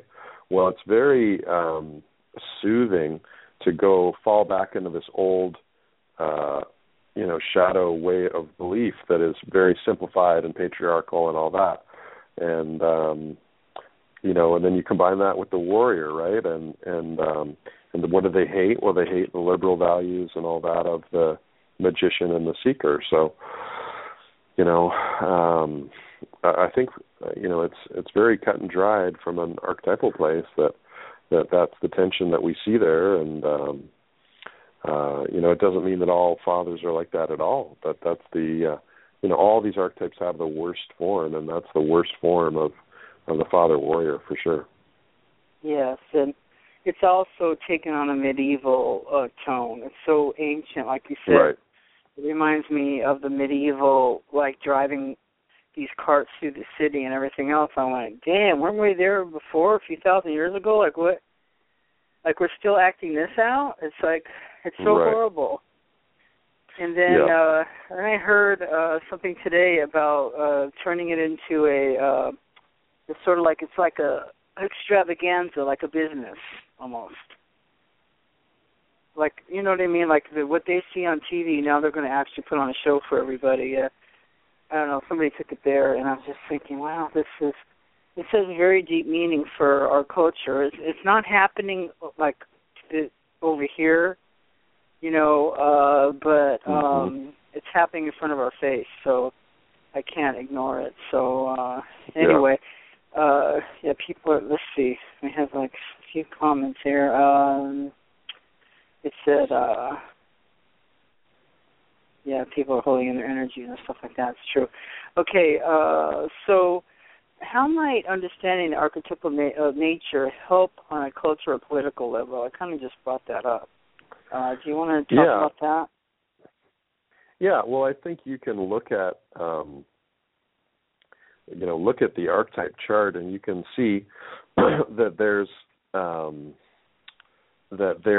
a conflict in it that is innate and that really reflects our left-wing, right-wing dialogue, and that's something I'm going to be working on and writing about in the future, is that if you look at the father warrior and you look at the seeker sage, that unconsciously that's the dialogue between the right and the left, the right wing and the left wing. The right is about, the old values of the father and conserving the things that we've already established. And it's about the warrior, everyone, being autonomous and self-sufficient and all that.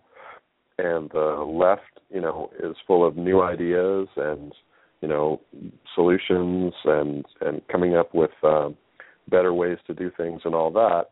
And that there definitely is this unconscious dialogue between these two parties, and that it really has to do, ultimately, it's an unconscious archetypal dialogue is what's going on there, ultimately. And that if you could recognize that, I think you'd correct for the shadow on both sides. Certainly for me, as I live in the sage, seeker sage position, but I have this archetypal awareness. So I see these left-wing parties not only in the U.S., but in Canada and in England and other places that have a shadow that you see over and over again. And part of that is that, they want politics to be a debate class. And it's really not a debate class. It's a fight for power. It's a warrior sport. It's about who wins. Whoever wins the greatest amount of votes gets power. That's what politics is. It's not a debate class about who has the best ideas, because if it were, then the person with the best ideas would win every time, and they don't. So, but it's like Al Gore in 2000 when he said this isn't a popularity contest. Well, right there, that's when he's going to lose, because he doesn't get the nature of what he's involved in. So, and the left tends to choose these kind of, they have what I call Lisa Simpson complex. They think the smartest person in the room should just be the leader. They don't understand that politics is a fight for control, and that frequently leads them to bringing a knife to a gunfight. They don't understand who they're up against, and you do see it across different countries that the right really they get it. It's about a competition, and they're well organized, and they know they're trying to get power, and the left, I think they want the whole exercise to be something different than it is, and that doesn't help you win. No, it certainly doesn't, and in the end, you're marking yourself as a target for death later. You know what I mean? So, I think everybody's turned their eyeballs to them, and their numbers is up pretty soon. But we have a couple of questions. Is that, some people are actually just hearing about the archetypes for the first time and saying that it makes a lot of sense. So one person would like to ask you to explain the shadow again. Right. Well, all these archetypes are equally good. No one's better than any other one, and we're all a combination of one or two. So, some people feel like they're living from three, but most folks are going to come down to it. They're going to say they live in one or two. So, it's really a circle, and the king, queen, mother, father at the top. At the 3 o'clock position is the sage and the mediatrix. At the bottom is the lover and the seeker, and at the 9 o'clock position is the warrior and the Amazon. So, as you move around that circle, up across the circle from you, that's going to give you information about part of what your shadow might look like. It's not going to be necessarily your whole personal shadow, but your archetypal shadow will certainly be there. And your archetypal shadow might have a lot of clues about what your personal shadow would look like. So, as I said before, I'm a seeker sage. My opposite is father warrior or king warrior. And so if I want to understand something about my shadow, I can look over there and say, geez, well, what might the father warrior have to teach me about? And, that has a lot of lessons potentially there that are almost infinite. But, you could think about, showing up, putting your stuff out there. The magician or the sage, we can be up in our tower, polishing that machine up forever. I could have spent many more years writing that book, Shar, that you've enjoyed there. I mean, I actually have more chapters that were on the end of it that I had to just say, well, I'll come back to that and write a second book someday. That's right. We'll just stay up there shining that machine up forever. But ultimately, you have to go out in the world, and that's the warrior. You have to be willing to put your product out there and say, yay or nay. Here it is. It either flies or it doesn't. And so, it's stuff like that. And there's almost an infinite amount of these lessons. But that's really what the archetype work is about: is setting a course of contemplation for you to think about, what might your shadow be? What might it look like for you? And these archetypal pieces really help us to do that. So, any place that you're on that chart, you look across the opposite and you're going to see potential there.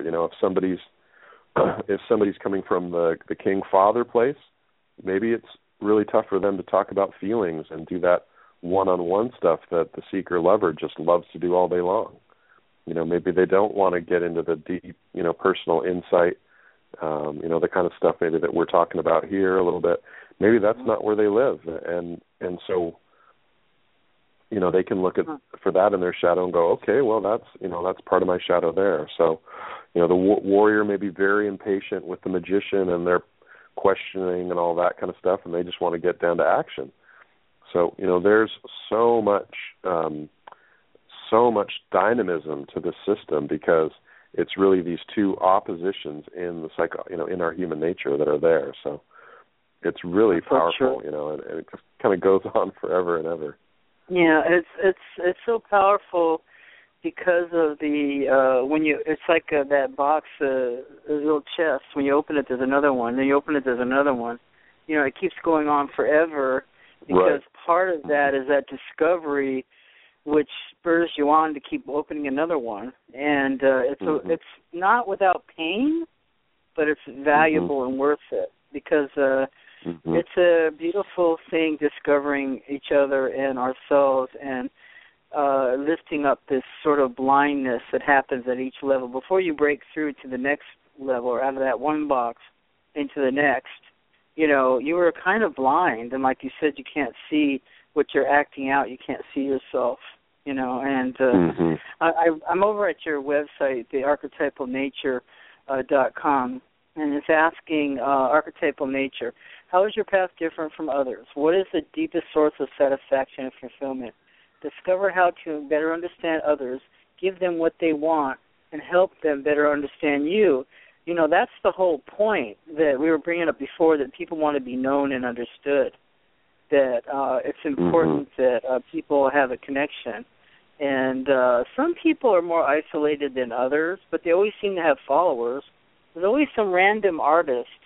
There's this one that sticks out to me because he's usually in the woods, and he's usually painting fish. And people seek him out. They found him out there. Even though he's hiding out in the woods, they go to him. Or a writer that's writing out in the middle of nowhere, and he's a loner, but people will go to him or find them. Right. You know what I mean? Yep. Let's talk about your webinar. I wanted to go to that page. I want to look at it. Yeah. Go ahead. Now, what about these webinars? Tell us about it. Well, starts next Saturday morning. It's 11 o'clock till 1 o'clock Pacific time.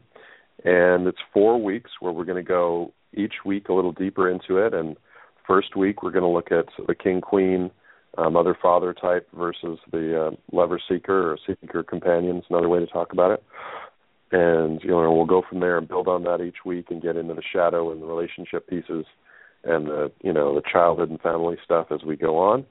And the early bird ends actually tomorrow. Right now it's only $79, which is, I think, pretty good deal. And it will be, full live video. So you'll see me and there'll be slides and, images and all that. And you'll be able to ask questions as we go through. And there's people coming from all over the world right now. And I'm very excited to be doing it. We do it in in-person groups all the time, but this is the first time I'm doing it over the web. And I've worked with the people at Syncast before, and they're great. And I'm just, really excited to share it with people and have them start their own journey with this stuff. Well, okay, so I'm reading the technical issues. It says everybody who signs up will be emailed the login link, password, instructions how to join the live session, and tech support is available. Session is 120 minutes long. Then participants who have webcam and microphone will be able to ask questions via live video. Very exciting. The requirements are broadband, high-speed internet connection, web browser, desktop or notebook computer. iPhones and iPads are not supported at this time. Let's just give you a little warning. Recommended webcam, microphone, internet, Ethernet, cable connection, or strong wireless. Anyway. Yeah. All you really need. Yeah, all you really need is a computer and a high-speed connection. But if you want to use the webcam, you can. If you want to be plugged in via Ethernet, you can. But anybody who's got a computer and Wi-Fi should be able to get on, no problem. Yeah, and so how are they going to get on it? Can you guide them? They just exactly they go to the store page on archetypalnature.com. They go to the store, and then they click on the webinar there, introductory webinar March 2015, and then when they click on that, they'll go to purchase. They click on that, and the form comes up, and you go through the purchasing process right there. Oh, wonderful! It's just a wonderful opportunity because a lot of us are either, working or, like, to me, I work Saturday. I work 2 shifts, but I'll be able to get on there and watch it, or people that are at a distance can watch it. I really love the Internet for that because nothing can hold you back from learning. We don't have any excuses anymore. Oh, I wish I could do this, or I wish I could do it. We actually can go ahead and do it now. Nobody can stop us from doing it. That's right. And, if folks can't do if they can't do that time, within a few days, I believe anyway, it's within a few days that the video of the session will be available for everyone who's bought it to go and watch it via video. So if you can't do that time, you could still watch it on video afterwards. Yeah, it's well worth it, because, Gary, you're sticking your neck out here with all these archetypes showing, and I really appreciate you coming on and speaking with us about it. And we need to learn because it's really having a resonance with people and ringing as the truth, and they're enjoying it. And some have never heard of this before. And then there's those of us who just crave hearing about it and talking about it and realizing that, it's affected our lives, for many, many years, and, what's guiding this whole thing, I don't know, but it's sort of like it's a seeker, but it's a yearning for something else. It's just like a hunger almost. Like you want to know, you want to learn, you want to be your best self, you want to help others be their best self. Yeah. That's right, and this will help you do it. And it's the kind of thing that once you see with this lens, you're going to see this way, for the rest of your life, and be able to see into all your relationships, and certainly can be used in, business and, all these other ways. But it's really doing is helping you see people for who they really are. And I don't think there's anything to be, anything negative about that. No. What do you mostly love about the work that you do? Well, as I said, I think just freeing people up and making them feel good about their story and giving them this universal story that makes the way they really feel inside okay. It makes who what's feeling true for them, makes that story okay, that's wonderful, and helps them find the validation that they need. That's just, a beautiful thing. And, I don't think we can, really give people much more than that, anything much better than that, is just to say, hey, your journey that you're going on,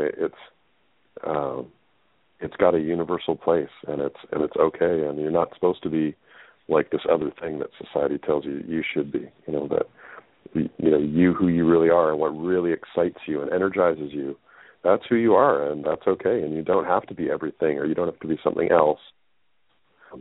You can look to those other pieces for insight and growth, but you don't have to be anything other than who you are. And so I'm very, very proud. And when people get that, people will say things like, why didn't we learn this in high school? After they do this workshop, I think that's such a great compliment, Yeah, so, wouldn't it be wonderful that we have that guidance? It's or you allow. Okay, what it is that when you see just how confining it is in the classroom, and I observe kids that have a hard time sitting in their seat and they can't stay there, and their parents are complaining about them, and because I'm counseling the parents and they're talking about the kid, I went, how do you expect this kid, a very active young boy, to sit with something I would have a hard time doing, to sit, from morning till 2 o'clock in the same chair and expect him not to act out? It's like almost asking the poor kid for something impossible. You know what I mean? It's when I notice that there's an hour and a half group and they're bouncing out the group 5 minutes early, they're trying to, so we're fighting, trying to hold all these people back. It's not over. But, really, and I actually bring that up sometimes, You're expecting your kids to stay at school. How long are they at school? If they're from 8, 9, 10, 11, 12, like 6, 7 hours in one spot, they can't sit there for an hour and a half. Right. Anyway. Yep. We expect a lot of the little people when we don't even do it for ourselves. That's right. So, we have to open the world, let the world open for them. What I taught my kids, and I would say it's flat out, I said, you know what, you've got to get out there. You've got to learn. You've got to do this. I would get them involved in all different stuff and get them out there. I said, because you know what, there's a lot of opinions in the world. There's a lot of things going on. I'm only one version. I can only tell you just what I know. I said, you got to go out there and find more stuff. What's happened is my kids, I love and respect them so much. It's that they're living out there. They're living it. They're honest people. I'm not that honest. My kids are. My son is, I'm more, I don't know, I'm not honest about everything. I can't. I have too many secrets. But anyway, my son does stage acting and all that. But one thing to come across is that he is totally transparent on that stage. I don't know anybody like him, really. Right. And his followers have asked me, and some of them are very famous actors that I get really nervous because I get starstruck easy. So they'll talk to me about him, and they'll say, well, what is it? I said, he's transparent. He just says it like it is, whatever it is, the good, the bad, the ugly. And it's kind of like watching a horror movie on one side, and on the other side you're crying because it's so touching, or happy, or it makes you laugh your head off. You know what I mean? It's wow. It's incredible, Yeah. It's scary. It's frightening and incredible at the same time because there's my mirror. Dang, It's not right. No, I hope they do what they want to do. So that's pretty amazing. Isn't it? It's, and then have it to be brought to your face like that. It's like I've had to really learn a lot of things in this life, and, it hasn't made me any more honest. It's made me, I don't know. I like to cloak things, I guess. I have that other way. Like if you say too much, the Greek side of me, the superstitious part, if you say too much, then they'll know it all, and they'll take it from you, or some kind of weird thing going on. Who knows what I'm doing? But anyway, so what are you working on right now? Because you're doing your webinars. Are you working on another book? Mm-hmm. Well, this is going to have to be. You've got about 10 minutes left. Well, I think I've got to do a book here on this archetype stuff pretty quick because folks really want it. It won't be as big as the you've read the crop circle book there. It's quite the kind of magnum opus kind of thing, and I think I just want to do a real easy to digest book on this archetypal nature stuff because people, get it. It's true. It's in nature. It's true. So people get it when they hear it and they come to the workshop. They go, oh, I get it. And so it's not something you need, a PhD to understand. It's in nature, So, I want to do just a real simple, easy to understand book on this stuff, and I think that's probably my next creative task. And obviously the webinar's next weekend, so that's on my mind a lot, and getting that ready for folks, and that's what I'm doing. That's great. And so, tell people one more time where they can get a hold of you. You can get a hold of you on Facebook. That's where I found you, I think. Because I was interested in that book. Something happened. But anyway, one thing led to another. Gary S. Bobroff on Facebook. And from there, he has another page. Yeah, no, they can't. You can't find me with that on Facebook. But, okay, you tell me. You can find, facebook.com/archetypalnature is the way to go for this stuff, and then you can email me directly through the archetypalnature.com website, or the email is archetypalnature@gmail.com. That's right. So and the webinar starts next Saturday. The webinar is last Saturday. And again, you're going to find all that information. And you can actually, let's see. And how are people getting a hold of you again? You got to repeat this a couple times so the people are writing it down. Well, the webinar, the webinar early bird does end tomorrow, so if folks are interested, they should know that. The website, Archetypal, ARCHETYPL, Archetypal Nature.com is the website, Facebook.com/archetypalnature, and you can email directly to me at archetypalnature@gmail.com. Okay, so we just have a couple minutes left. Is there anything that you would like to talk about that we didn't cover, or there is sort of a little conflict going on in the chat room because some people are saying that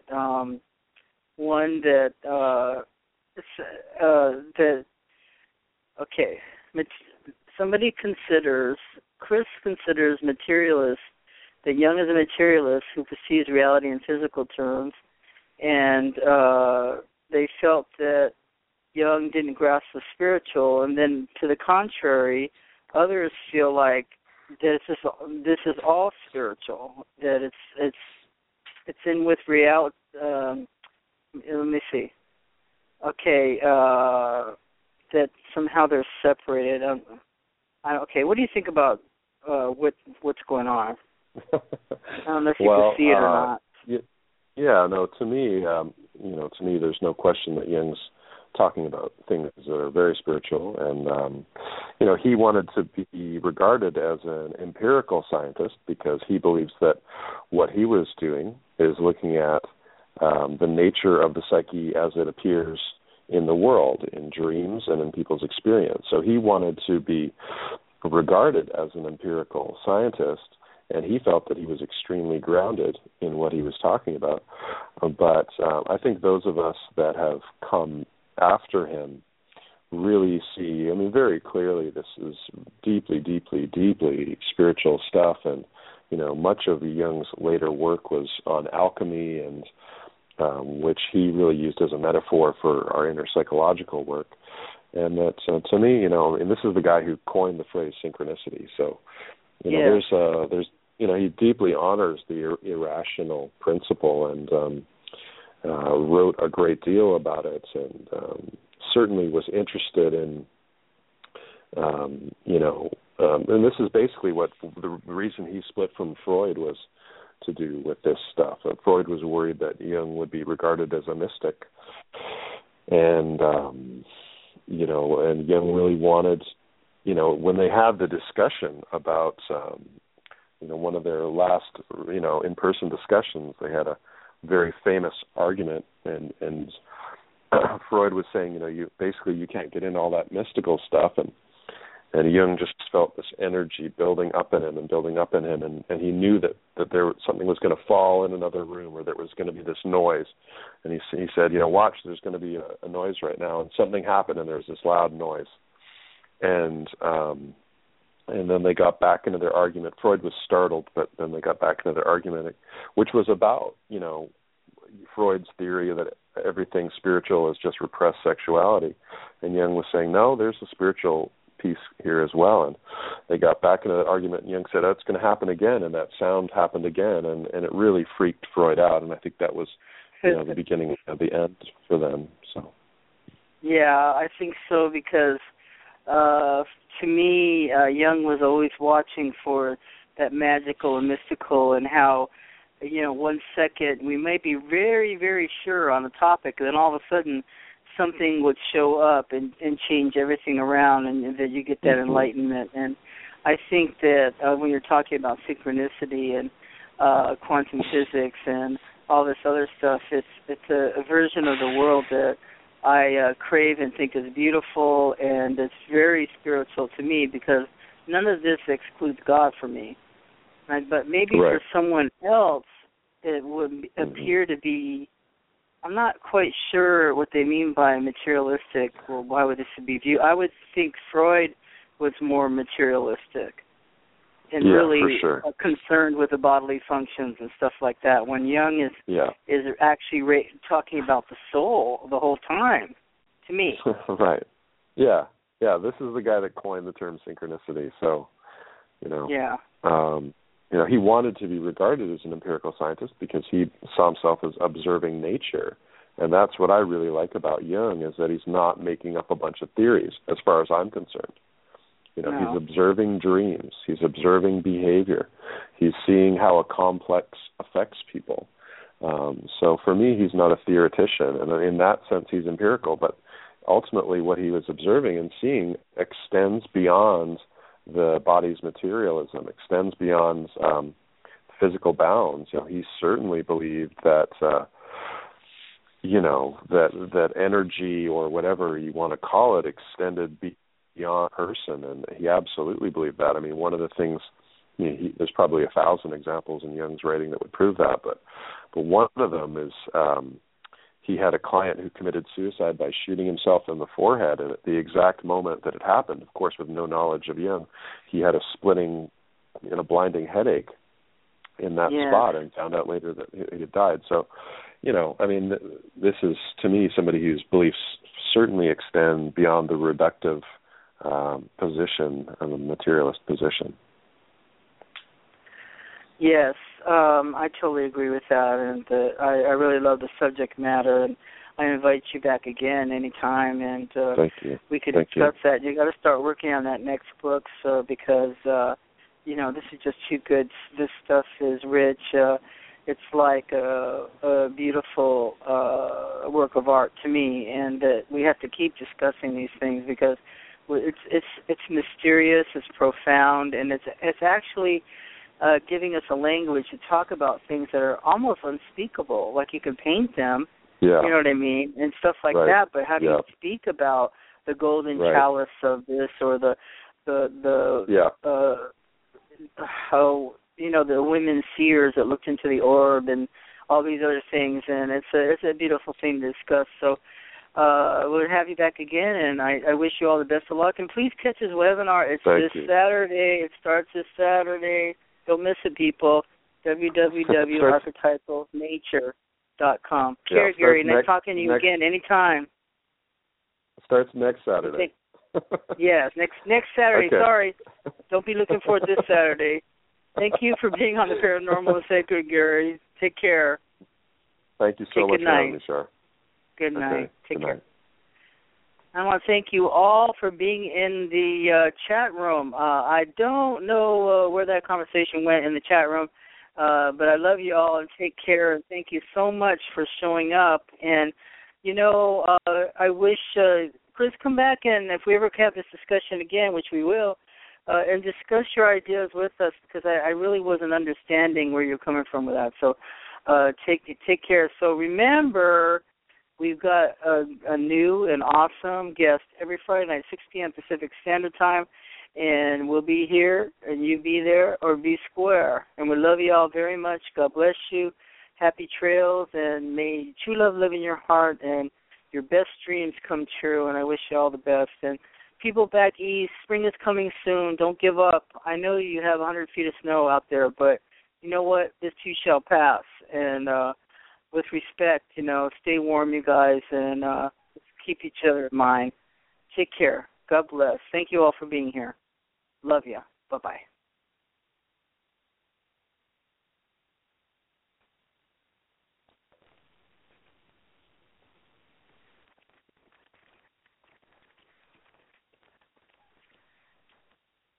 Judy was boring. Hello. Then Judy discovered ChumbaCasino.com. It's my little escape. Now Judy's the life of the party. Oh, baby, mama's bringing home the bacon. Whoa, take it easy, Judy. The Chumba life is for everybody. So go to ChumbaCasino.com and play over 100 casino-style games. Join today and play for free for your chance to redeem some serious prizes.